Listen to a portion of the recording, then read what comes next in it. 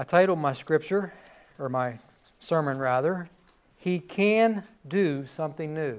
My friends, God can do something new. He is a God of new beginnings, new things. The Lord can do new things, and He can make something new. He can make us anew when we surrender our hearts to Him. He can make us new beings, new creatures in Him. My scripture is going to come from Isaiah when I get to it, but I have some other things. You know, as we begin the new year, some might look back on the past year and be glad it's behind them. Truly be glad it's behind them. Because it may have been a trying year with many difficulties, many trials. You may have experienced some sort of illness, a loss of a loved one. You may have experienced a financial burden. You may look forward to a fresh start. We turn that calendar over, it's like, yes, a new year. We have hopes that this year will be a better year if last year was a bad year. For myself, I'm trying to figure out where the last years went. It has gone so quickly. But whether it was good or bad, I think we all hope for a good year, don't we? I think we hope for good health for ourselves and our families. I think we hope for peace in our families, in our nation, in our communities. I think we hope for peace. I think we hope to experience love. I think and I hope that we hope for a deeper relationship with the Lord Jesus Christ. I hope that's number one on our list, a deeper relationship with the Lord Jesus Christ. The good news spiritually is that we serve a God of new beginnings. We indeed serve a God of second chances. You know, even if we messed up last year, maybe we sinned greatly, I don't know. If we messed up, here's my advice. Forget about the past, repent, and look to God for strength and hope for a new year. A new day, right? And if our hope and our strength is in Him, we can overcome anything that will come against us when we rely on Him. Lamentations 3:22-24 says, "Through the Lord's mercies we are not consumed, because His compassions fail not. They are new every morning." Amen. I got an amen out of that. They are new. God's mercies, friends, are new every morning. Not just once in a while. When you woke up this morning, think about that. God's mercies were new. It says, "Great is your faithfulness. The Lord is my portion, says my soul. Therefore, I hope in Him." Friends, where do you put your hope? In Him. Amen. I'm amen in you. Amen. We put our hope in Him every morning. You know, we may have stumbled yesterday. Today's a new day. He is the one we go to. He is the one in which we find our hope. The one in whom we can find true forgiveness. You know, when it comes to new beginnings, the most radical change, the most radical new beginning is when we become a new creation in Jesus Christ. He can remove that old hard heart of stone and make it new, make it loving, make it kind and compassionate. That is the most radical thing, that we can be a new creation in Jesus Christ. The most radical new beginning ever known. And each of us has experienced that. When Christ came to earth as a man, His goal was to change, make new the hearts, the minds, the lives of every single human being to walk upon the earth then and now. He came to seek and save that which was lost. With His great sacrifice on the cross, with His victory over death, we can have new life in this life and in the life to come. It's not just for that which is to come, but it's even in this life. We are new in Him. We don't have to wait for that change. We can have it today. We can have it every morning. Because every morning His mercies are new, are they not? Today we're going to take in 2 new members in the church. That brings joy to my heart. I hope it brings joy to yours. That these girls have decided to become a member I think they are of the age they understand. And I'll get to that in a little bit. Well, let's go ahead and pray. Then I'll get into the other scripture. Heavenly Father, we do thank you and praise you. Thank you for your mercies that are new every morning. Father, we just thank you for your forgiveness. Father, that you're willing to even forgive us in our sinful nature. You're willing to say, I forgive you. Come to me. Repent of your sins and come to me, Father. That's such an amazing thing. And we just thank you for it. We humbly thank you for it. Father, we thank you for your Holy Spirit that when we believe on you, comes and dwells within us and guides us in all that we do. And Father, we just surrender this service to you. Father, may you be glorified. May your will be done. May your truth and your word be spoken for your glory and for your honor. In Jesus' name, amen. So my scripture today comes from Isaiah chapter 43, verses 1 through 19. I did say the New Living Translation right. I did. Okay. I love the reading of the New Living Translation in this passage. Hear the word of the Lord. But now, O Jacob, listen to the Lord who created you. O Israel, the one who formed you says, do not be afraid, for I have ransomed you. I have called you by name. You are mine. When you go through the deep waters, I will be with you. When you go through the rivers of difficulty, you will not drown. When you walk through the fire of oppression, you will not be burned up. The flames will not consume you. You know, let that sink in for a moment. God didn't say through the prophet, you will not go through waters of difficulty. He did not say you would not experience the fires of oppression. But what did He say? When you go through them, I will be with you. Whatever we go through, God will be with us. He will be by our side. My friends, there are times that He may even be carrying us. But God will be with you as you go through the things that we go through and experience in life. He says, for I am the Lord your God, the Holy One of Israel, your Savior. I gave Egypt as a ransom for your freedom. I gave Ethiopia and Seba in your place. Others were given in exchange for you. I traded their lives for yours because you are precious to me.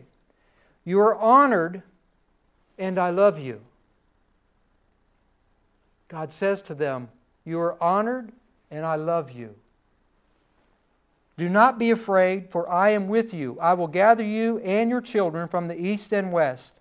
I will say to the north and south, bring my sons and daughters back to Israel from the distant corners of the earth. Bring all who claim me as their God. Do you claim Him as your God? He said to them, bring all who claim me as their God, for I have made them for my glory. It was I who created them. Bring out the people who have eyes but are blind, who have ears but are deaf. Gather the nations together. Assemble the people of the world. Which of their idols has ever foretold such things? Which can predict what will happen tomorrow? You know, the kids and I were talking in Sabbath school about we don't know what tomorrow holds, do we? But we know who holds tomorrow. He knows what tomorrow will bring. He knows what will happen tomorrow. Where are the witnesses of such predictions? Who can verify that they spoke the truth? But you are my witnesses, O Israel, says the Lord. You are my servant. You have been chosen to know me. Believe in me. Understand that I alone am God. Hallelujah. There is no other God.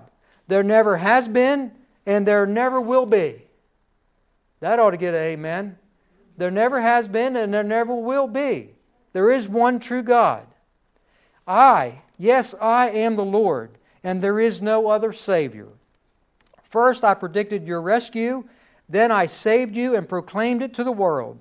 No foreign God has ever done this. You are witnesses that I am the only God, says the Lord.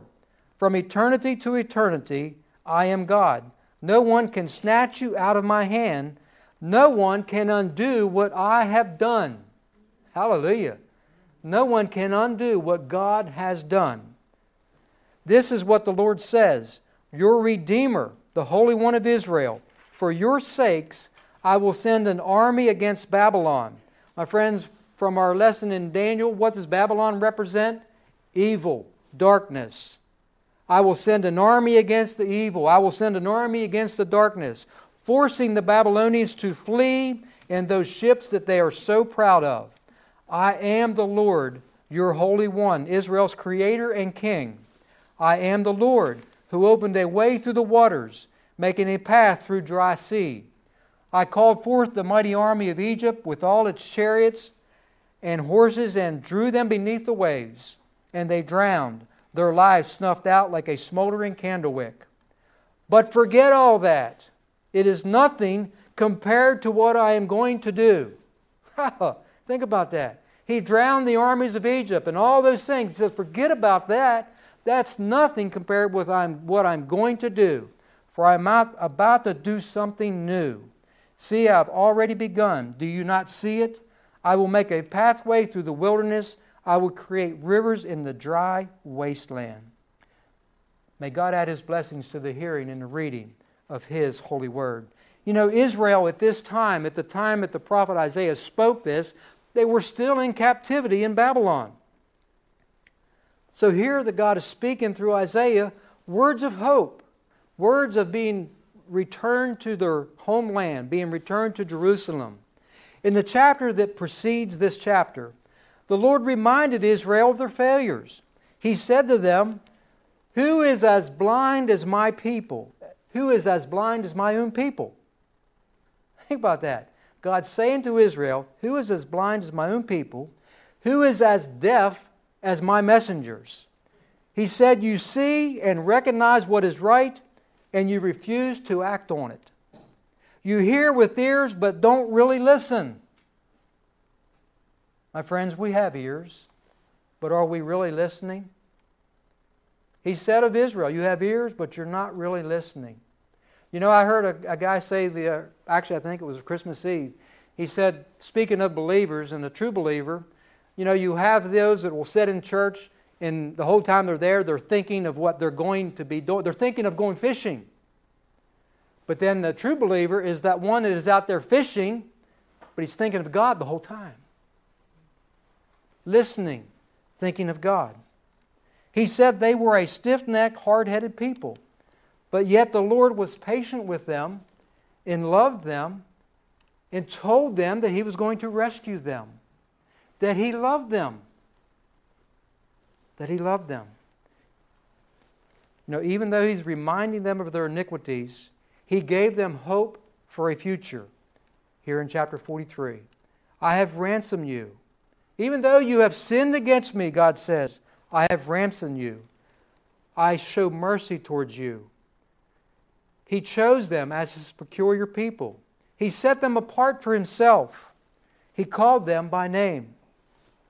He entered into covenant promise with them and asked them not to be slack concerning keeping all of His promises. He entered into covenant promise with Abraham. And God chose to fulfill that promise, even though at times they chose to be disobedient, to turn from Him. But God is not slack in fulfilling His promises.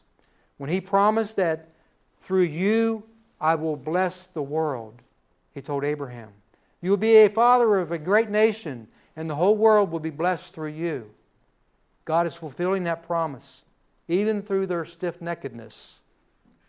Frederick the Great asked Marquise d'Argens, can you give me one single irrefutable proof of God? The Marquise replied, yes, Your Majesty, the Jews. Think about that for a second. The Jews.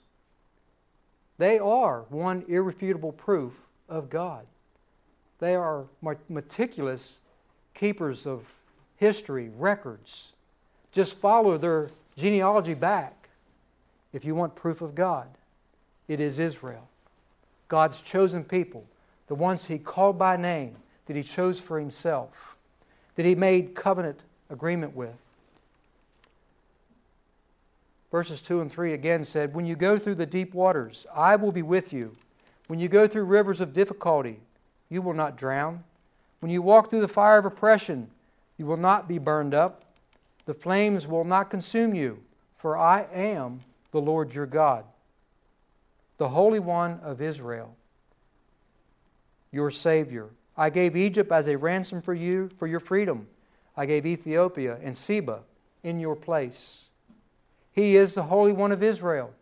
If you want proof, get the history books out. God did not forget His people when they were in captivity or when they turned their eyes away from Him. He remembered His promise. You know, God did not and does not find the delight in oppression of His people. And believe me when I say He does not find delight when His believers today suffer oppression or persecution. You know, there are times, I believe, when God will allow difficulties to come in our lives. And it may be times where we've turned our back on Him, and He might allow a difficulty to come because there may be times we have to get to our bottom before we'll look up. But other times I believe the oppression or the difficulties or the evils come simply because, what's the Bible say? That the tares and the wheat will grow together. The tares represent the evil. The wheat represents the righteous. The sheep and the goats will be together. The sheep are the righteous, the goat are the wicked. I believe at times, difficulties come, evils come simply because the wheat and the tares are living together amongst one another. And they have free will to do their evil, friends. They have free will. They choose to do evil. So yes, there will be times that we will have difficulties, that the devil comes against us. But we need to stand against him. Psalms 146, 5 through 10 says, happy is he who has the God of Jacob for his help, whose hope is in the Lord his God, who made heaven and earth, the sea and all that is in them, who keeps truth forever, who executes justice for the oppressed, who gives food to the hungry. The Lord gives freedom to the prisoners. The Lord opens the eyes of the blind. The Lord raises those who are bowed down. The Lord loves the righteous. So I can say, God says to you, I love you, because the Lord loves the righteous. The Lord watches over the stranger. He relieves the fatherless and the widow, but the way of the wicked He turns upside down. The Lord shall reign forever. Your God, O Zion, to all generations, praise the Lord. Friends, God does not want us to dwell on our past failures or our past oppressions. He wants us to place our hope and our trust in Him today and every day. He has a future secured for those who believe in His Son, Jesus Christ. There are times we need to get our eyes off of this world and on that which is to come. And at times that's the only way we'll have peace, when we look to that which is to come, that future that He has prepared for us. There may be times where we feel like we are in that dry and weary land, that dry and weary period in our lives. But remember this. Remember who is for you. Remember who is on your side. Romans 8, 31 through 37 says, but what then shall we say to these things? If God is for us, who can be against us? He who did not spare His own Son, but delivered Him up for us all, how shall He not with Him also freely give us all things? Who shall bring a charge against God's elect? It is God who justifies. Who is he who condemns? It is Christ who died, and furthermore is also risen, who is even at the right hand of God, who also makes intercession for us.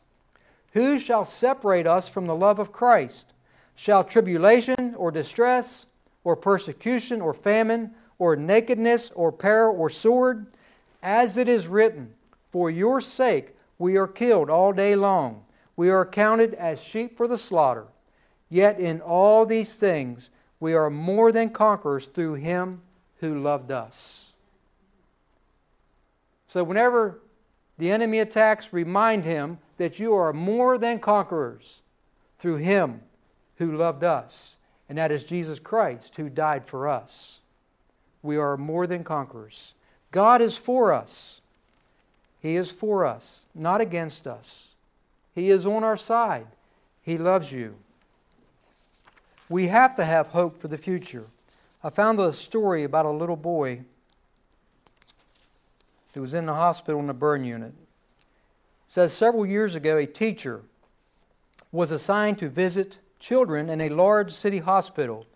She received a routine call requesting that she visit a particular little child. She took the boy's name and the room number and was told by the teacher on the other end of the line, says, "We are studying nouns and adverbs in this class. And I'd be very grateful if you could help him with his homework so that he wouldn't fall too far behind." It wasn't until this teacher was right outside the boy's room that she realized that she was in the hospital's burn unit. No one had prepared her for what she would find as she entered that room. How horribly the little boy was burned and what great pain he was in.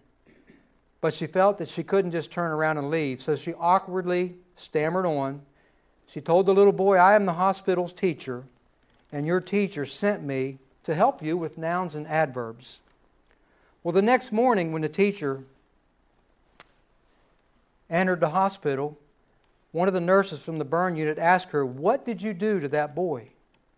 Before she could finish profusely apologizing, the nurse interrupted her. She goes, "No, wait, you don't understand. We've been very worried about him, but ever since you were here yesterday, his whole attitude changed. He's fighting back. He's responding to treatment. It's as though he decided to live." Well, the boy later explained, after he had completely healed and got home from the hospital, that until he saw the teacher, he had completely given up. But he says everything changed when he came to the realization that my teacher wouldn't send somebody to work on nouns and adverbs with a boy that was dying. Wouldn't waste the time. Something that simple gave him hope. Gave him hope. That's all it took was hope. Hope that I'm going to have a future. I'm going to have a future. Verse 4 of our passage in Isaiah said, "Others were given in exchange for you. I've traded their lives for yours because you are precious to me. You are honored, and I love you." My friends, God has made each and every one of us unique. We are unique individuals. Each one of us is one of a kind. No one will ever walk this earth who is exactly the same as you. You are unique in God's eyes. You are His masterpiece. You are made in His image. You are called to live out God's calling on your lives. You are called to live as sons and daughters of God. You are precious and He loves you. 1 John 3:1, the first part of verse 1 says, "Behold what manner of love the Father has bestowed on us, that we should be called children of God." That's why I can stand here today and say to you, God loves you. Because we can be called children of God. You know, as God gave up Egypt and Ethiopia and Seba to rescue His people Israel, He in His mercy gave up His Son to save you and I. Because He loves you. Romans 5:8 says, "But God demonstrates His own love towards us in this, that while we were still sinners, Christ died for us." His people had turned their backs on Him, but yet He expressed His love for them.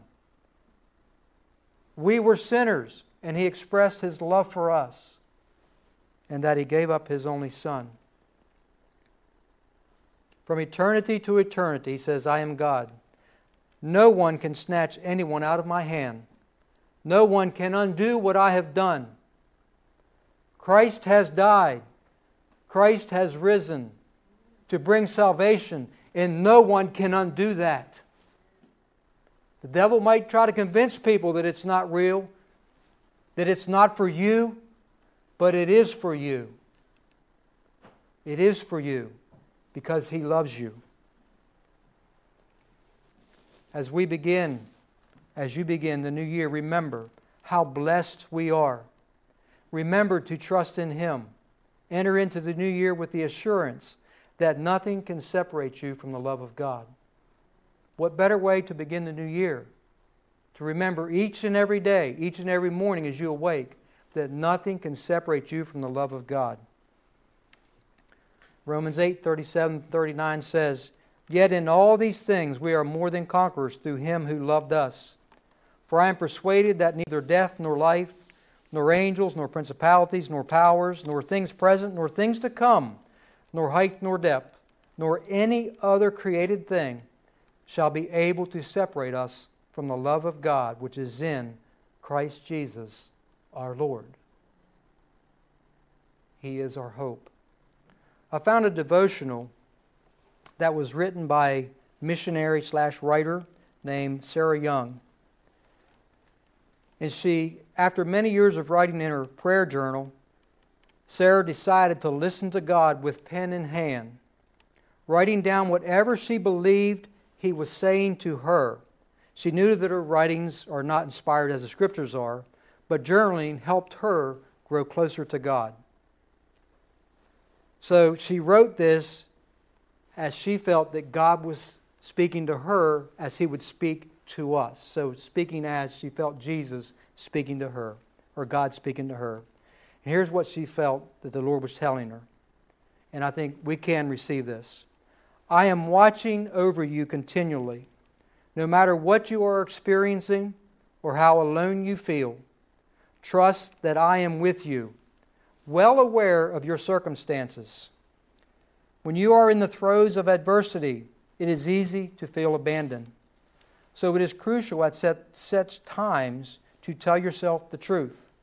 Nothing can separate you from my loving presence. When this truth has sunk deeply into your mind and heart, you are ready to commune with me. When you find me tenderly present with you as I enter into your suffering, the intimacy you share with me is enhanced by adversity when you invite me into your experience without bitterness or resentment. To enjoy these intimate moments with me, you must trust me. Refusing to rely on your own understanding. Trusting me involves consciously leaning on me for support. Just as leaning on a massive rock helps you keep standing when you are weary, I am indeed the rock of your refuge." I think that definitely was inspired, because I feel that that's what God says to us. Lean on me. Trust in me. He's saying as you go through this year, put your hope in me, and I will be with you. And why? Because He loves you. Because He loves you. He loves you, He loves me, and He demonstrated that love. And Jesus is the answer. Amen.